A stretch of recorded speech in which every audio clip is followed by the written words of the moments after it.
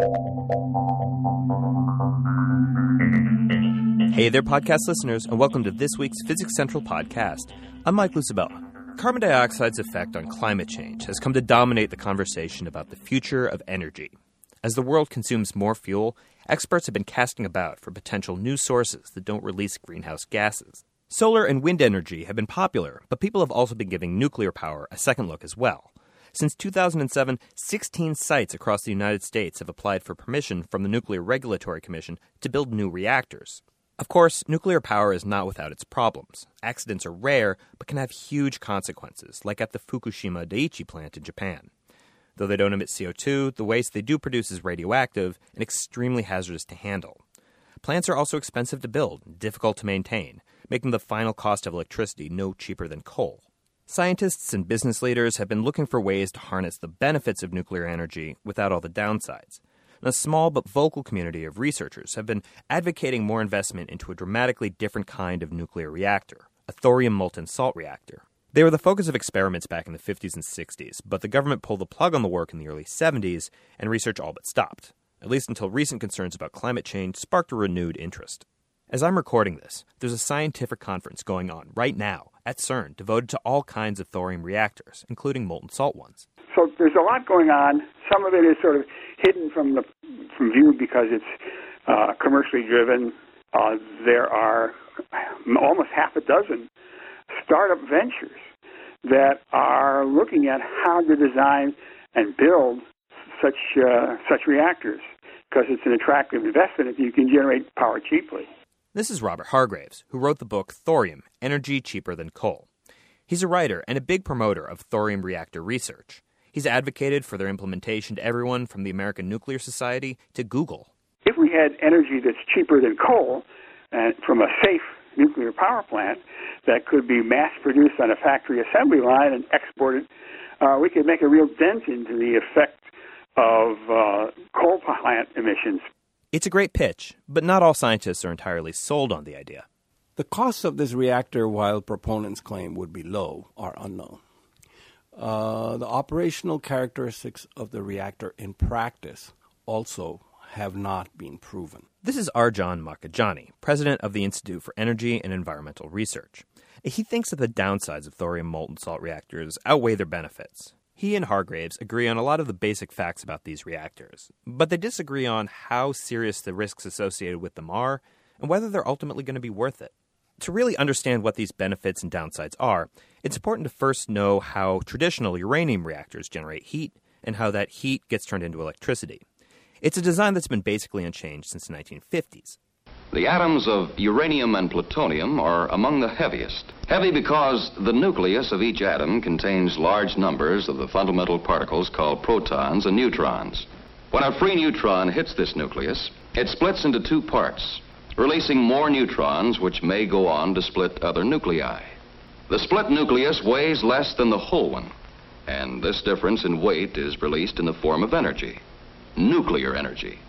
To build up a nuclear energy release, the fissionable material must be of a certain size, shape, or density.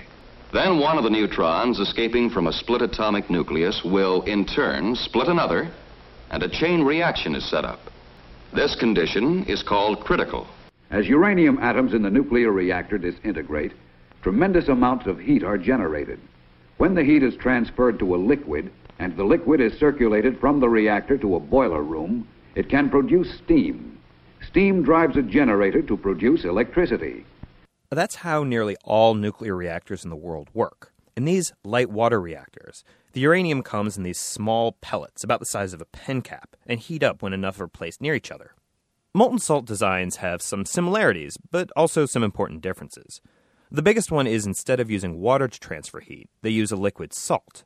And this salt is nothing like the salt in your kitchen. It's really just a solid material that melts at around 700 degrees C. In a thorium molten salt reactor, thorium-232 is actually the source of the real fuel for the reactor, uranium-233. The thorium is suspended in this liquid salt and bombarded with neutrons. It absorbs one, which sets off a reaction that turns it into uranium-233. The liquid salt is circulated around, and the uranium is separated and diverted to the core. Once it's there, it's bombarded with more neutrons, fissions, and releases nuclear heat. And this heat is then transferred to another circuit of molten salt, which then boils water, creating steam and electricity. Having the nuclear fuel suspended in the molten salt is an important safety feature of the design. The safety advantage is that if there's some sort of accident or rupture or something or other that happens within the plant, that liquid would spill out, hopefully into rooms that are designed to accept it, but it will eventually solidify. It won't vaporize. It won't escape out into the environment. So it's intrinsically safer than a reactor that has pressurized radioactive materials that conceivably could escape into the environment. Light water reactors keep water under extreme pressure, so it can be heated up to 300 degrees C without boiling. The hotter it is, the easier it is to transfer heat. However, if there's a puncture, that water would instantly vaporize and escape, carrying radioactive contamination with it. The great scourge of nuclear power, though, are core meltdowns, when a runaway reactor overheats and literally liquefies its fuel and all of its components.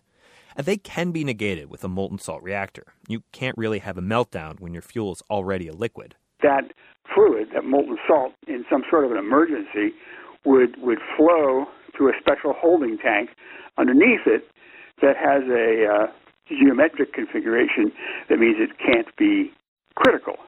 It sounds compelling, though all new reactors are being designed so that they'll also shut down automatically if there's a total loss of power.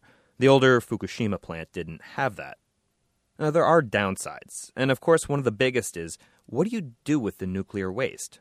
You don't get rid of the waste problem. The idea that some reactor exists that's going to convert a waste problem into a manageable one where you simply have to store it for a few hundred years and it will go away, this is not correct.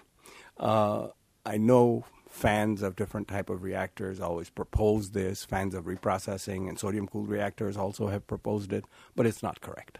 Thorium reactors also will have some very, very long-lived radioactive materials, like current reactors, iodine-129, cesium-135, with half-lives of millions of years. Liquid salts, the reactor's biggest safety feature, can actually also be one of its biggest liabilities. Most designs call for salts that use fluoride as a base. You can't just take fluoride material and dump it in a repository. You actually have to process it and remove the fluorides and convert it into an oxide stable form.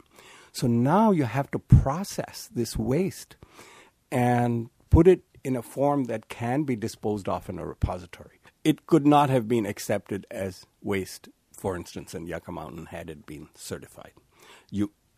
So people have thought, we'll entomb it right there. But then you're converting every reactor site into a nuclear waste repository. Not a very good idea. Because, as I said, they have extremely long-lived materials in them. I mentioned earlier that scientists experimented with molten salt reactors back in the 50s and 60s, and what happened to its waste is illustrative. To this day, we're still having to regularly reprocess it, and that gets expensive. Now, we have had a pilot reactor like this at Oak Ridge, an 8-megawatt thermal reactor that was operated for a few years. It operated quite well. It never operated on thorium, though, so we should keep that in mind. So that reactor was shut down in 70 or 71, and the fuel was drained. Now, more than 40 years after that, that waste is still sitting at Oak Ridge. The reactor itself cost, I think, less than $10 million in 1960s dollars, so today's dollars maybe $60 million. The decommissioning costs for this reactor are estimated in the many hundreds of millions of dollars. Some of this extreme radiation, though, is actually one way to prevent nefarious actors from turning nuclear fuel into nuclear weapons. There's an additional radiation hazard, and that is that the process generates not only uranium-233, which is used to be the fissile material that generates the power, but it also generates uranium-232.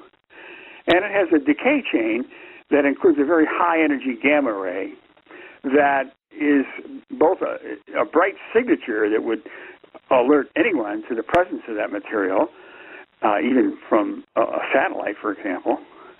And the other thing is that it's so hazardous to the people who would work nearby that it's not a good choice for military weapons because they have to be handled stored by people and put in airplanes and so on. So the thorium-fueled reactor has all of the sort of proliferation safety features of light water reactors, plus it has the feature that it has this high-energy gamma radiation that makes it even less practical for a weapon. However, it's not perfect. Actually, if you look at the details of how this system works, if somebody wanted to use it to make a bomb, it would be much less difficult to do so than with the current system. Because of the characteristics of how uranium-233 is made in the reactor. So thorium absorbs a neutron, it becomes thorium-233, which decays into protactinium-233, which decays into uranium-233. So it's a multi-step process. Now, protactinium has a half-life of about 27 days. So in principle, since you've got the separation plant right there, you could chemically recover pure protactinium-233 and put it in a separate chamber, and then you would have pure uranium-233 that you could use to make bombs. You know, U-233 is a fissile material. You could conceivably try to make a weapon with it, but again, handling a weapon would be so difficult because of all the gamma radiation from 232 that it would be impractical. If some nation wanted to develop a weapon, they'd probably use the existing technology that's there. They wouldn't try to do something that many of us think is be much more difficult to do, and that is to somehow intercept the 233 coming through a true fluid molten salt reactor. So the proposed molten salt reactors seem to have some potential benefits as well as drawbacks over existing nuclear reactor designs. But right now the technology is so embryonic that building a working power plant is probably decades away at best. The adoption challenge is regulation. The NRC in the U.S. is in no way set up to license or understand even what has to happen in a molten salt reactor. So there's just no way to get a head start there. So I always say we don't have a shortage of low CO2 power sources. We've got solar, we've got wind, we have nuclear, and so on and so on. Okay. We have a shortage of time and money. So I would say the best shot at using nuclear to reduce CO2 is the existing reactors which are licensed and proven. They have vulnerabilities, and that's why I'm not a fan of them. They take too long to build, and they're too costly, but they're here. A thorium reactor would take 10 years to design and build. It would take 10 years for the NRC, give or take, to gear up to review the designs and certify a demonstration reactor. So 10 plus 10, 20, then you would build it. And then you would operate it for 10 to make sure that you have a reactor that will work.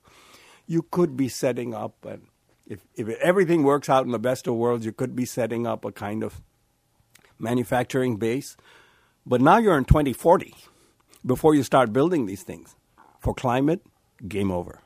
A lot of the theoretical groundwork has been laid, and schematics for power plants have been drawn up, but the devil is always in the engineering details. Physically building a safe, working reactor is a lot more complex than designing one.